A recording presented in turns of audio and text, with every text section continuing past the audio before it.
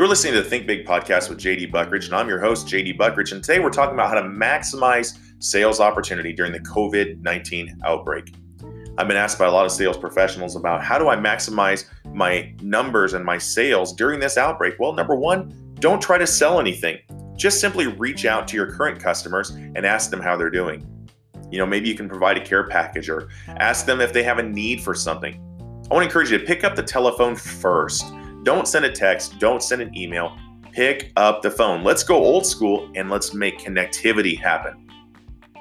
The second thing you can do is maybe you've got some people on your prospecting list and you're really just trying to build that additional form of relationship. Don't be afraid to send them a care package. Maybe you can do some DoorDash or Uber Eats for them or Grubhub, and you can order lunch for them, or maybe you can order coffee from the local coffee shop and have it delivered. Do something to show people that you really care about them beyond trying to make a sale, and make it heartfelt. People can feel and read when someone is only looking for a deal. Don't try to make a deal happen. Build relationships. Now, I've had many professionals ask me, well, if I'm working from home and I'm doing this online, how can I do this online? Treat an online relationship just like you would an organic offline relationship. Reach out via Facebook. Send that friend request with a personal message attachment. Something like, hey, JD, I wanted to reach out and just connect with you. I hope you're doing well. Please let me know if you need anything. Blessings, right? Just something super simple. I'm not trying to sell anything. I'm just trying to connect with you.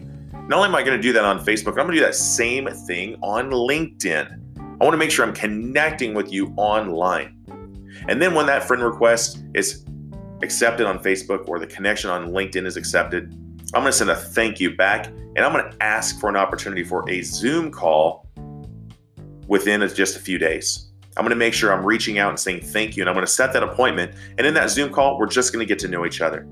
I'm not trying to hard sell. I'm not trying to hard prospect anything. I just want to reach out, connect, see what I can do to help you. And through that relationship, you will have a sales opportunity down the road. This is JD Buckridge with the Think Big podcast. Join me next time. Take care and God bless.